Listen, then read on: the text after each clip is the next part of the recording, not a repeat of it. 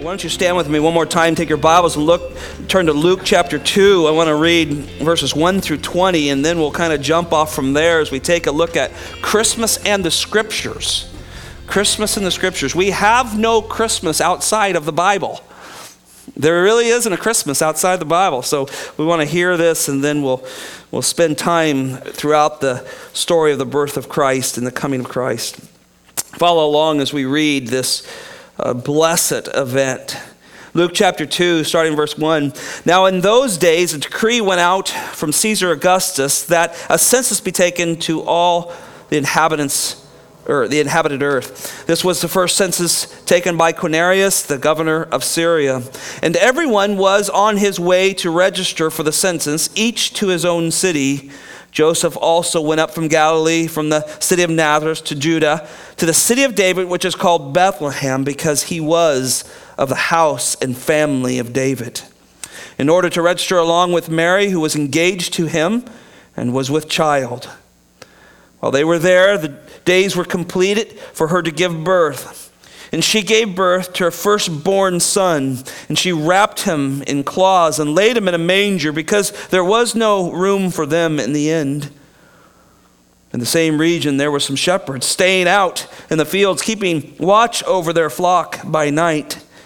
And the angel of the Lord suddenly stood before them, and the glory of the Lord shone around them, and they were terribly frightened.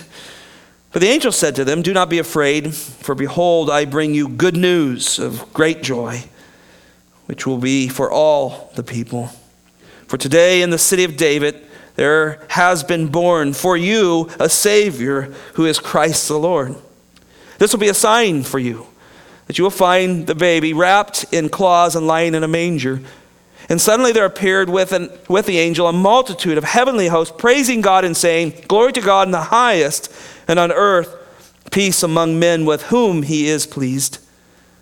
When the angels had gone away from them into heaven, the shepherds began saying to one another, "Let us go straight to Bethlehem then, and see this thing that has happened, which the Lord has made known to us." So they came in a hurry, and found their way to Mary and Joseph and the babe as he laid in the manger. And when they had seen this, they made known the statement which had been told them about the Christ. And all who heard it wondered at the things which were being told them by the shepherds. But Mary treasured all these things, pondering them in her heart. And the shepherds went back, glorifying, praising God for all that they had heard and seen, just as has been told them. You may be seated.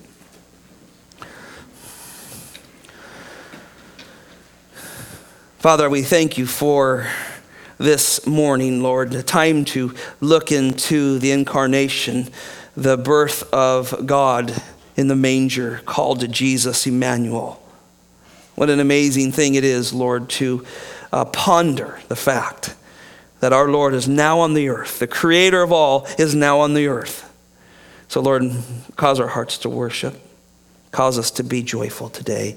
Cause us not to be able to hold this message in. May it be shared like a light on a hill. In Jesus' name, amen. The story is awesome, isn't it? Just to read it.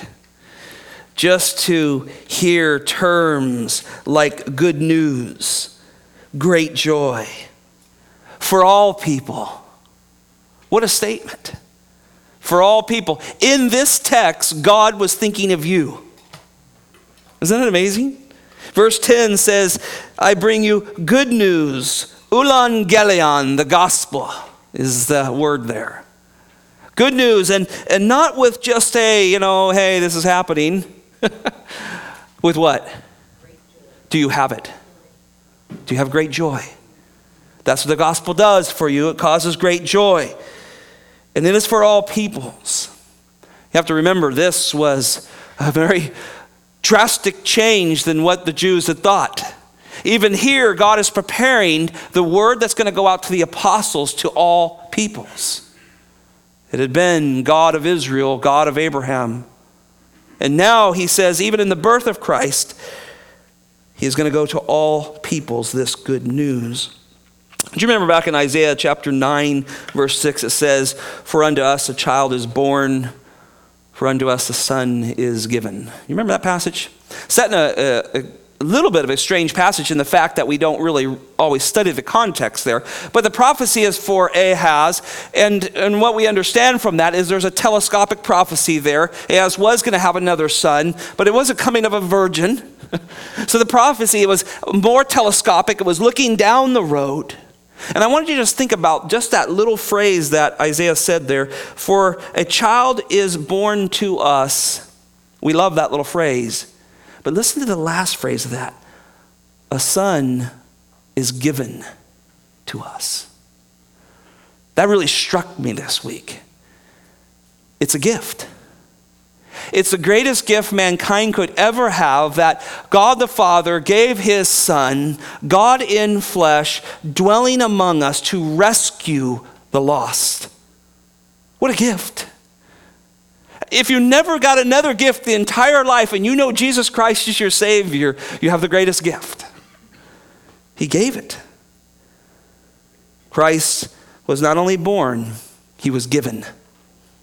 If you remember anything today, remember that. He was not only born and added human nature to his deity, he was a gift to you, given to you. We call this the incarnation of God. A hypostatic union of God is the theological term, where God and man reside in one person. Eternal God, creator God, everlasting God, now has added flesh to his nature. What a beautiful story it is. In fact, it's the greatest gift God could ever give, was he gave himself to you. Think about that. The greatest gift, the greatest thing he could ever do for you is give himself to you. And we'll talk about what that meant as we unfold these texts. Think about this. Because Jesus is co-equal, co-essential, co-substance, shares the same substance with God, this means God is in the manger. This isn't just a person that the Spirit indwelled, as some heretical truths teach. This is God in the manger. In the beginning was the Word, and the Word was with God, face to face, in full equality, and the Word was God. And the Word became flesh and dwelt among us, and we beheld his glory, the glory of the only begotten, full of grace and truth. John says we beheld him. We knew who we were looking at. He's using the same terminology Moses said when he was in the cleft of the rock before the Almighty on the mount. He's here with us. So Christ's incarnation is for us. It's a life birthed, it's a life raised, it's a life lived, it's a life died, and it's a life resurrected. So you and I will have eternal life. But yet Christ entered a very fallen world. Imagine what he came to. He came to a world that he created for his glory, and it had been crushed by sin. We live in a beautiful spot. If you've had any time to travel, we live in a beautiful world. And yet, we don't really see it as God made it. Sin has devastated much. Sin has devastated our own health and our life. And here comes the Lord. He doesn't come riding in on a white charger and coming into Jerusalem and being born there with much fanfare. He is born in a humble state. You know the phrase. Your dad probably said it to you when you left the door open. What, are you born in a barn? Jesus could say that, in a sense, right? Maybe a lean-to on the side of an inn. Where's the family? I have lots of questions that I want to know. Where's the family? Where are they? They're all there. Joseph's in line of long family. Mary's family. They're all coming back to Bethlehem. Jews did not allow family to stay in inns. Those were not appropriate. Even today, they're very family-oriented. This is scandalous. This is a woman pregnant outside of wedlock. And here they are, born in a barn, in a humble state.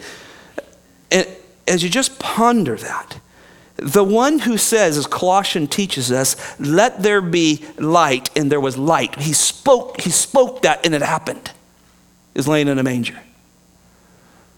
Because it was the only way to save you and I. See, Christmas is so much more than trees and wrappings and shopping and all those things. It is the birth of our dear Savior.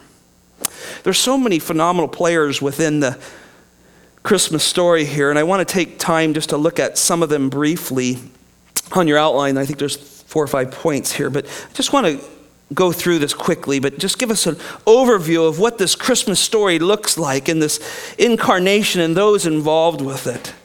Joseph and Mary have to be looked at. They are devoted to the glory of God, as you see on the first point. They're an amazing couple.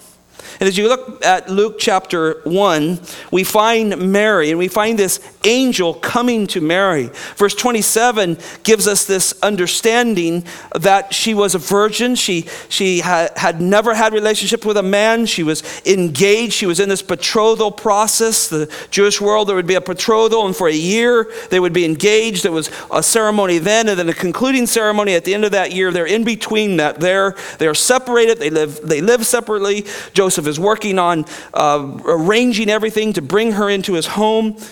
They are not to be together. And so we understand her here a little bit in verse 27. They're from the line of David. This is important. This is fulfillment of scriptures. So the Lord is going to come through his human parents, right down through David's line, was promised all the way from the time of David. And then here comes Gabriel. He comes in the 6th month, which would have been Elizabeth's pregnancy, of John the Baptist, to ensure that the heralder of John the Baptist would be born before Jesus. Thus his ministry would begin before Jesus's. But in verse 28, the Bible says that the angel Gabriel, this is these ranking angels, the guardian of the holiness of God, comes down, speaks to Mary, and says, "Greeting, favored one." What a statement. She's possibly 15, 16 years old. She's young. And this angel says, "You're favored." And look at the last phrase, "The Lord is with you." We handle Mary according to the scriptures. In her own words, she thanks God that he is her Savior. She was a sinner like the rest of us. But yet there's something special about her. She had a longing for the glory of God. She loved the God of Israel. And that was noticed by God and noticed by angels who communicated the words of God. You are favored, you are graced. The root word comes from that word grace, Christus. You're favored. Look at verse 30. The angel says, "Do not be afraid, for you have found favor with God." God looking at you, he's seeing your life. This is his ordained providential will, and you are walking in it. He has chosen you. And you know the story here. You're to conceive in your womb by the power of the Most High, verse 32. The Holy Spirit will overshadow you, verse 35, will come upon you. Place this child, this Holy One, this is the reference to Christ. It's probably not best translated in your Bible, child. Holy One is the word that from the original. This Holy One will be placed in your womb. An amazing thing. Mary's wondering about this. And the angel says nothing will be impossible with God. And now look at verse 38. Look what Mary says. She's a young gal, but she loves God's glory. So her response to this life-altering news is, "Behold, the bondservant of the Lord, may it be done to me according to your will," word.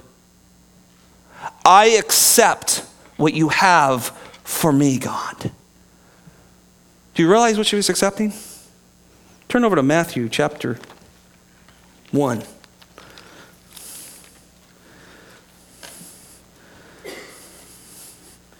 There's another person very much involved in this, and it's hubby-to-be.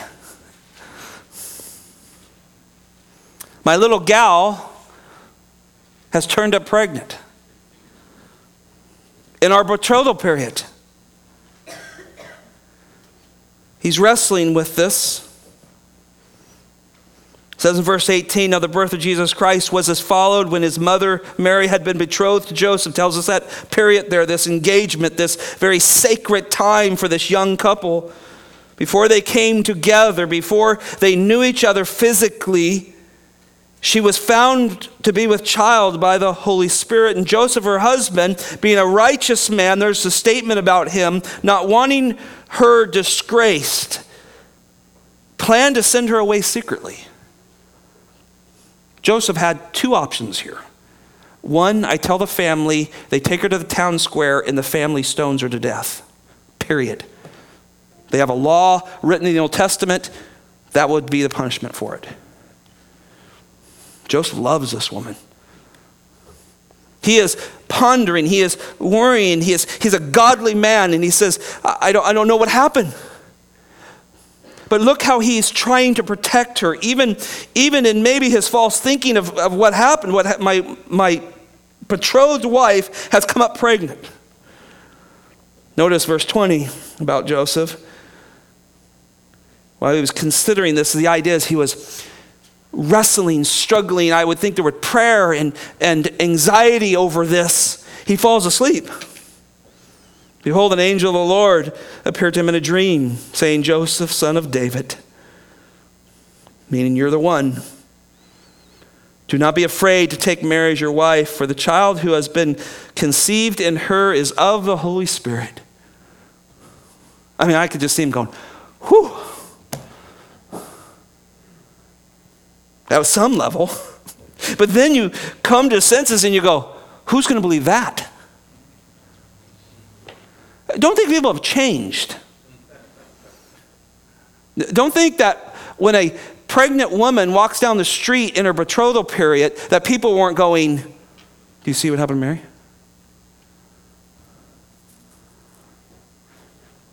Joseph is accepting something that is scandalous. The angel reminds him that this is one who is to be named Jesus. He'll save his people from their sins. The gospel again is told to Joseph in this dream. This is Christ is coming. He's going to save man from his sins. And this is all to take place to fulfill the word of God, verse 22.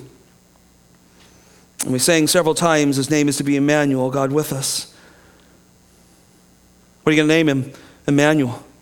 You're going to name your pregnant wife's son out of wedlock, God with us? You know how well that must have went over? Look at verse 24. This is why you have to believe Joseph and Mary sought the glory of God. Joseph awakes from his sleep and did as the angel of the Lord commanded him, took Mary as his wife, but kept her a virgin. Literally it says, did not know her. Very intimate term. Until she gave birth to a son, and he called his name Jesus. Joseph and Mary sought the glory of the Lord. They put their own ideals and what they had plans on the back burner, and they said, God, this is what you have for us. We accept it. See, that's what people who want the glory of the Lord do. And you just got to marvel at these two and thank the Lord for them. Do you devote yourself to the glory of the Lord? That's a battle for us, isn't it? You don't know my job, Scott. Do you devote yourself to the glory of the Lord? Do you know what kind of relationship I'm in? Do you devote yourself to the glory of the Lord?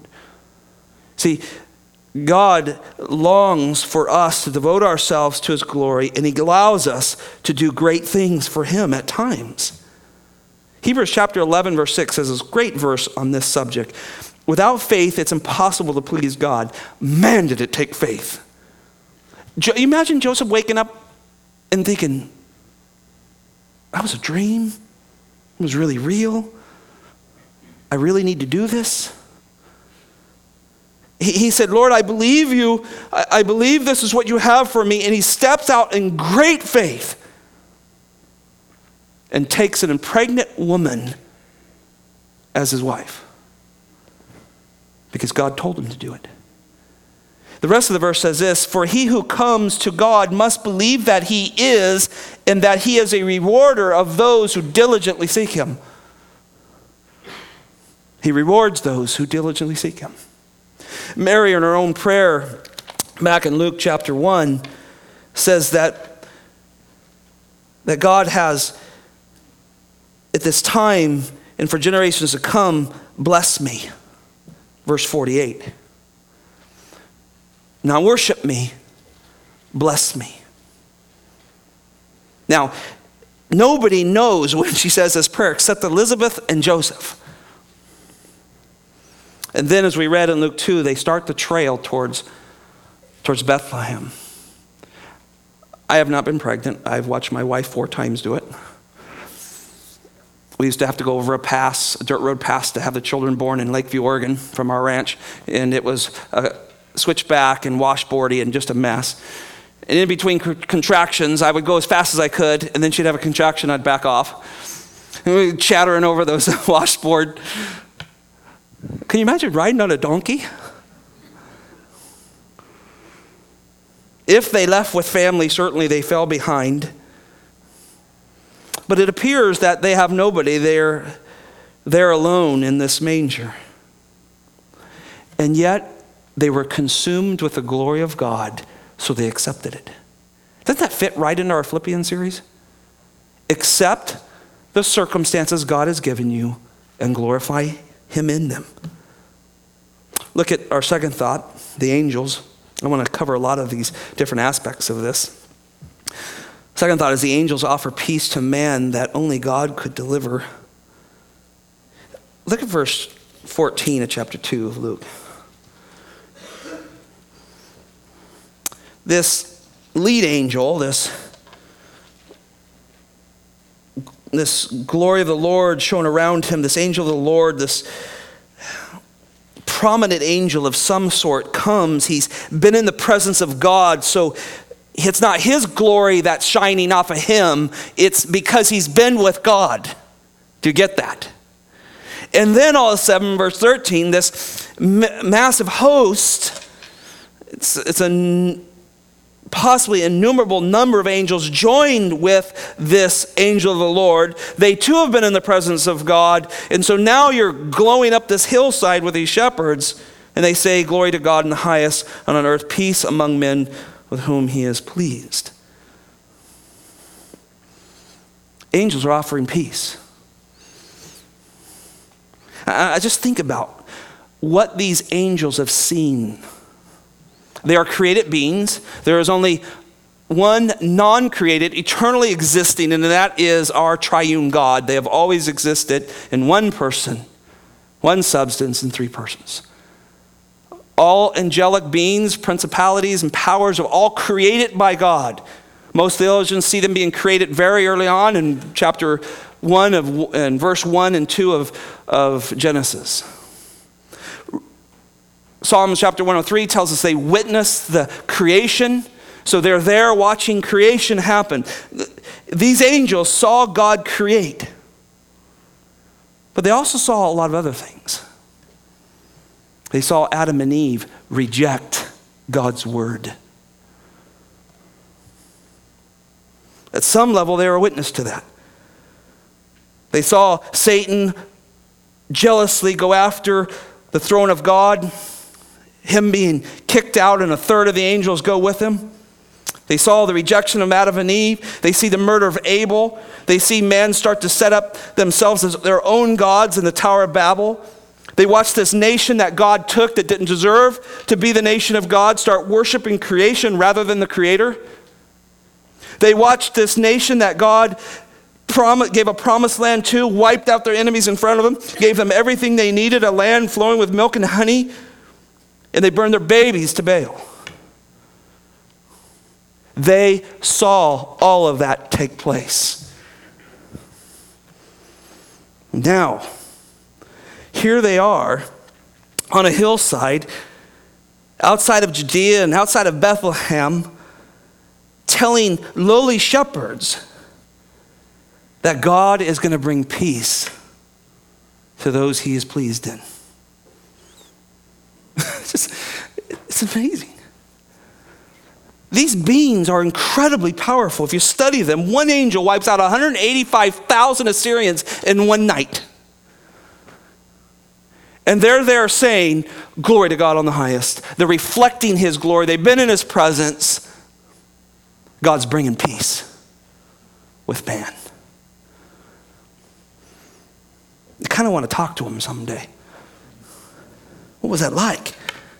You guys watched how wicked man could be, and yet you come bringing the message of the gospel that he's going to bring this in this war between God and man, and he's coming. And you didn't go to Jerusalem and say to the high priest and the religious elite. You went to shepherds. Staggering.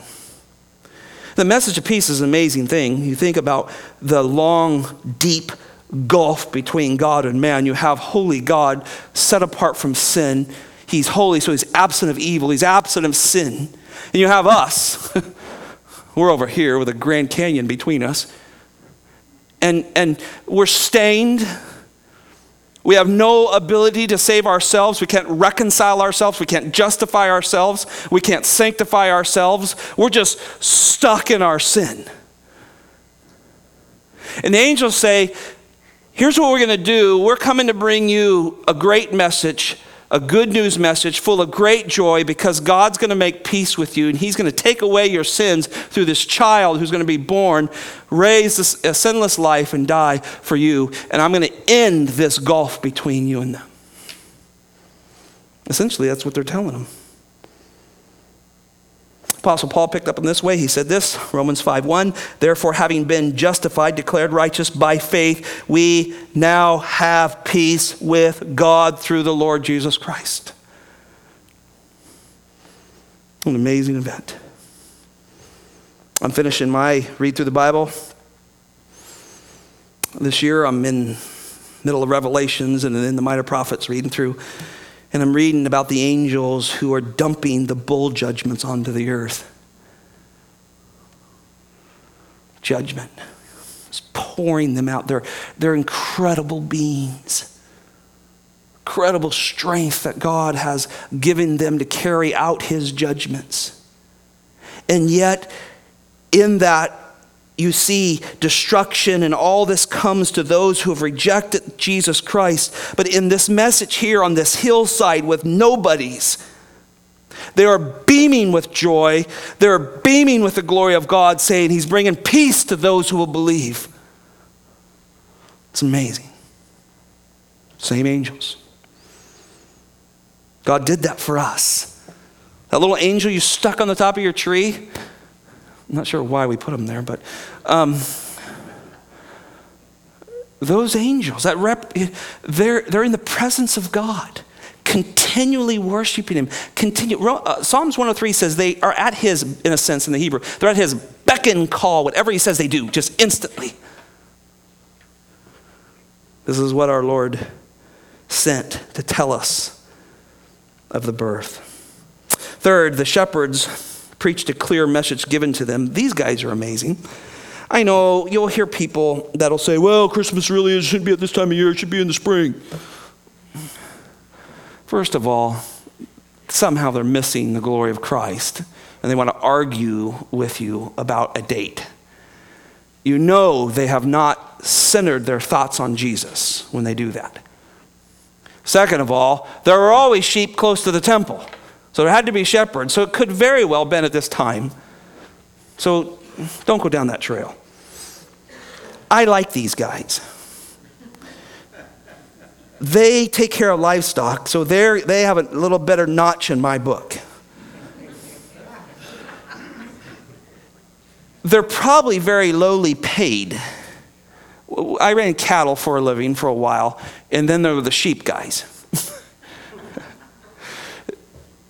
They're given beef jerky, a bottle of wine, and a little trailer and sent out to Gerlach, Nevada. And they live out there for 6 months with the sheep. I know these guys. I've met them. Many of them are Basque. They're great cooks.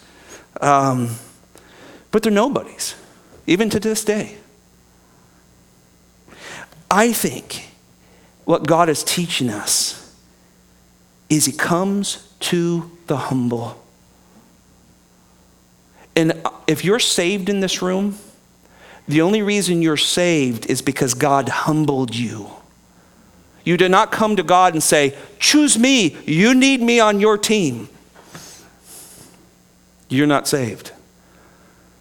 You're saved when you bow the knee and you say, Lord, I have nothing to offer you. Will you save me? And I think it's a picture of what God does. And he comes to these men and look how they receive the message. There's no argument like, did that really happen? Oh, do you really want to walk at night all the way to go see possibly this child's there? No, look at verse 15. Let us go straight to Bethlehem and see this thing that has happened, which the Lord, look at, Yahweh has made known to us. Isn't that fascinating? No questions.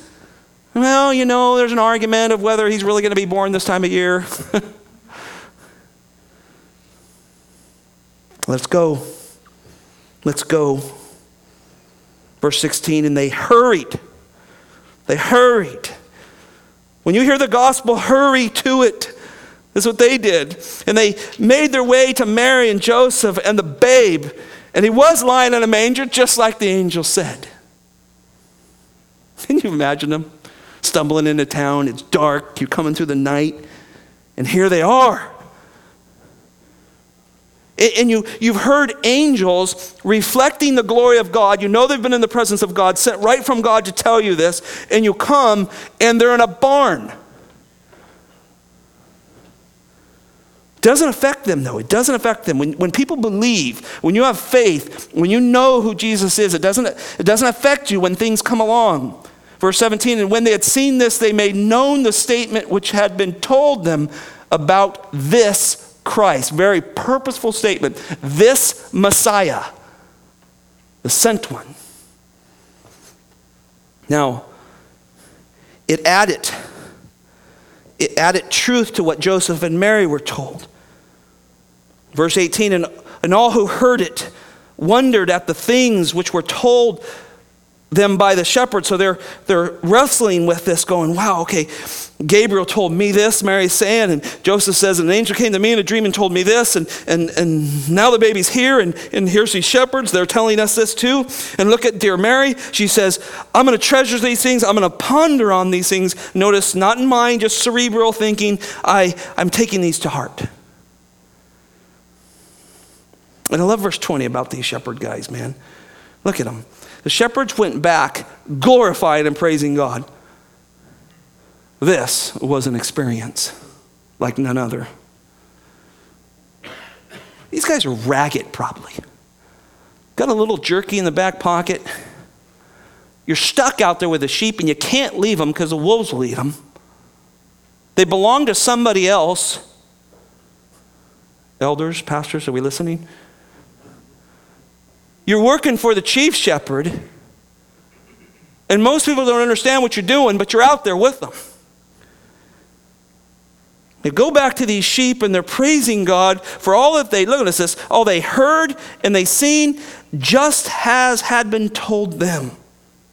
So they take a message given to them, and they accept it, period. Don't you want to meet these guys someday? What was that night like? Did the sheep get startled? What? How did that go down? 4, how about the Magi? The Magi come not just to a king, but to Christ. Look back with me at Matthew chapter 2. Clearly in the text, we realize that this is probably sometime anywhere, most theologians believe anywhere from 6 months to 2 years later in comes the Magi, and I don't have time to read through this entire story, but you know what happens. They're following a star. These are men most likely greatly affected by the writings of Daniel. Possibly were handed down for men who served with Daniel in the courts of 3 kingdoms that the nation was in captive to. This is truths being passed down. These men are following truths from the Old Testament. And they're coming to find this king. Unfortunately, there's a man who's ruling the area called Herod. An absolutely godless, wicked, full of himself man. He is so full of himself, he invited his entire family to a banquet to honor them, he told them. Closed the doors and had their guards kill every one of them because he was absolutely crazy thinking someone was going to take his kingdom from him. The message doesn't go over big with him. He's a liar. He tells them, look, go find this one and come back and tell me where he's at. His lie is so bad, verse 8, so I can go and worship him too. It's paranoid. But these magi know that this is more than just the King of the Jews. They know he is the Christ. And when they find him in the house, they come in, verse 11, and they see the child. Should be capitalized in your Bible. He's with mom, he's with Mary. And they immediately hit the deck in his presence. Now, certainly when kings have children, they have been worshipped. You can find this throughout history. But there's unique worship that goes here because it's tied throughout the context to the Messiah, to the Christ, to something that has been prophesied 600 years before this. And they've been watching for the star. And they follow it here and they give tremendous gifts. One of the things we were talking in our home group on Sunday is the gifts. Gold, this reference to kingdom. He's a king, he's to be honored with gold. Frankincense for royalty. And myrrh for death. What they covered the body with when they buried them. God being very sovereign in all that he does, this young couple, probably not too tied into the family business so much anymore, needed money. Soon in the next passage, they're going to have to flee because Herod's going to start killing all the boy children from 2 down. And God gives them this gift. But these men were looking for the Messiah, the sent one of God. Not just a king, they're looking for the king, the sent one from God. And they're a fascinating story. Let me get to my last point here because this is where I want to spend the rest of my time. The scripture gives us no other reason for Christmas other than to worship Jesus. The scripture gives us no other reason for Christmas other than to worship Jesus. The only tree you find in the scripture is one he was nailed on. If you're looking for blood, red colors, they're in his blood. The Bible is about Christ when it comes to Christmas. I got thinking of things that we wouldn't have, and this is far short from being a complete list. Maybe you can share some other thoughts with me later.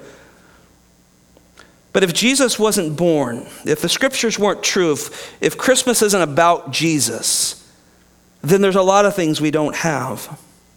They wouldn't write in Congress, and they would never say, this is the year of our Lord, 2014. They would say, this is the year of whoever. There wouldn't be a single Christmas carol saying, we wouldn't sing that beautiful song, Mary, Did You Know? That wouldn't be around.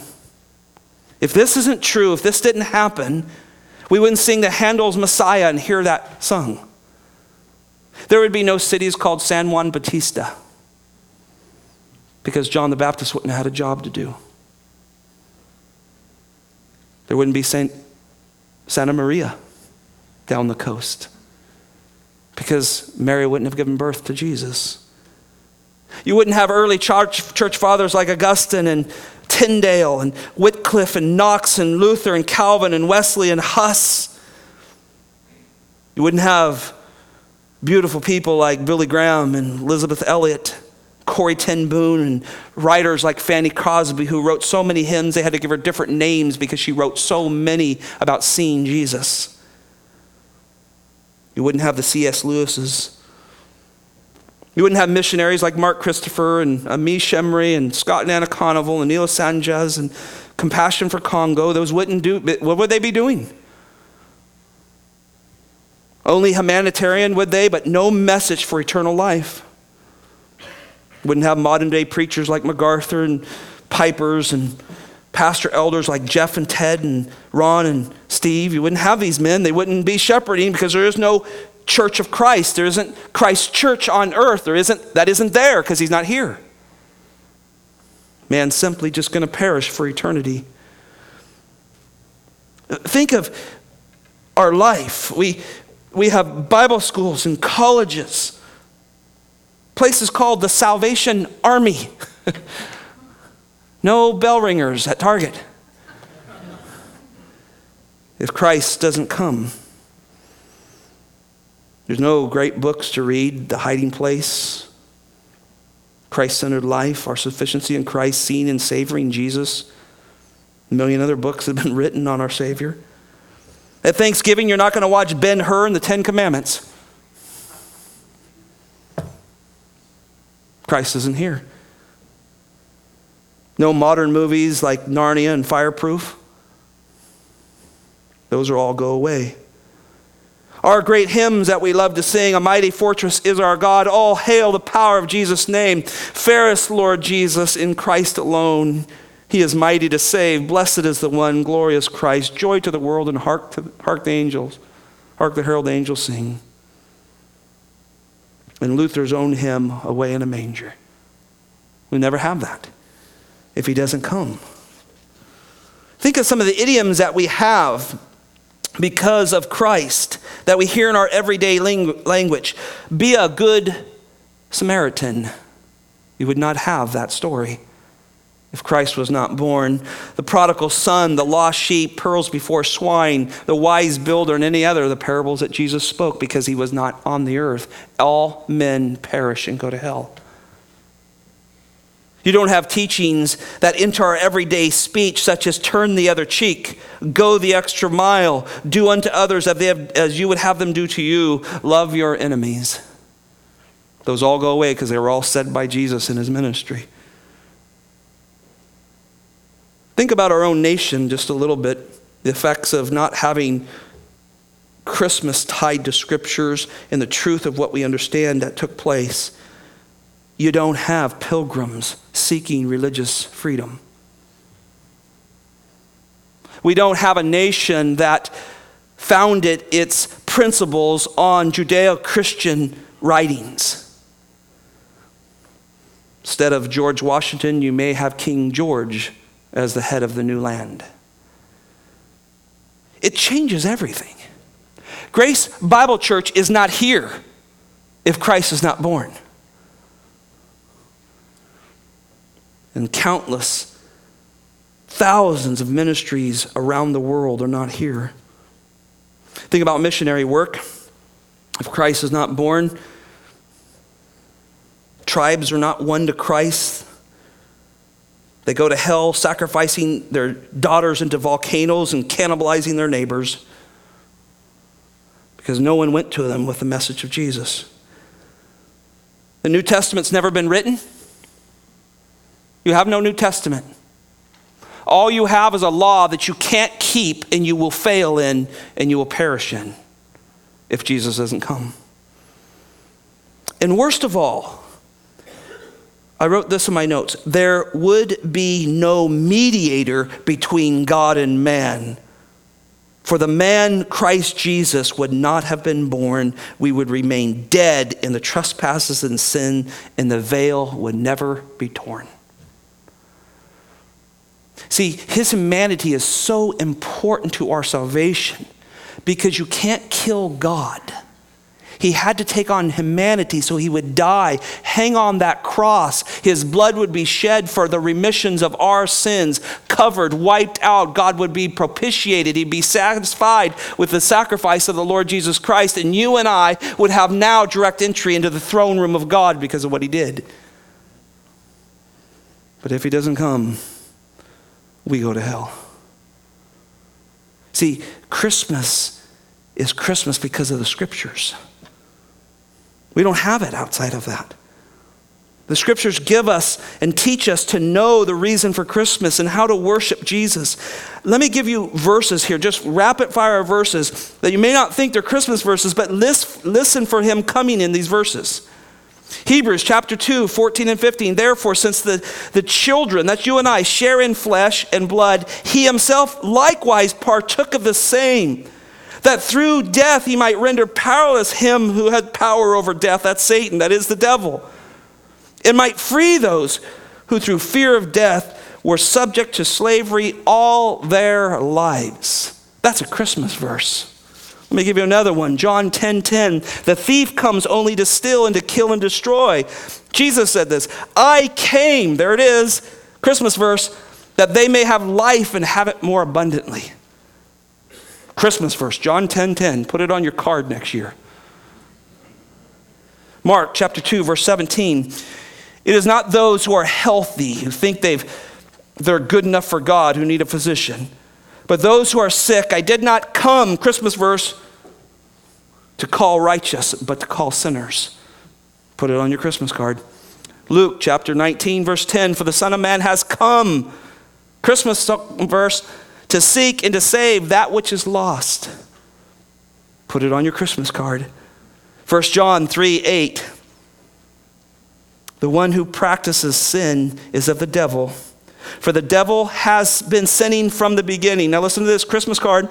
The Son of God appeared for these purposes, to destroy the works of the devil. Boy, that's a great Christmas card right there. Send that to your atheist neighbor. He's come to wipe out Satan's works so you can be in eternity.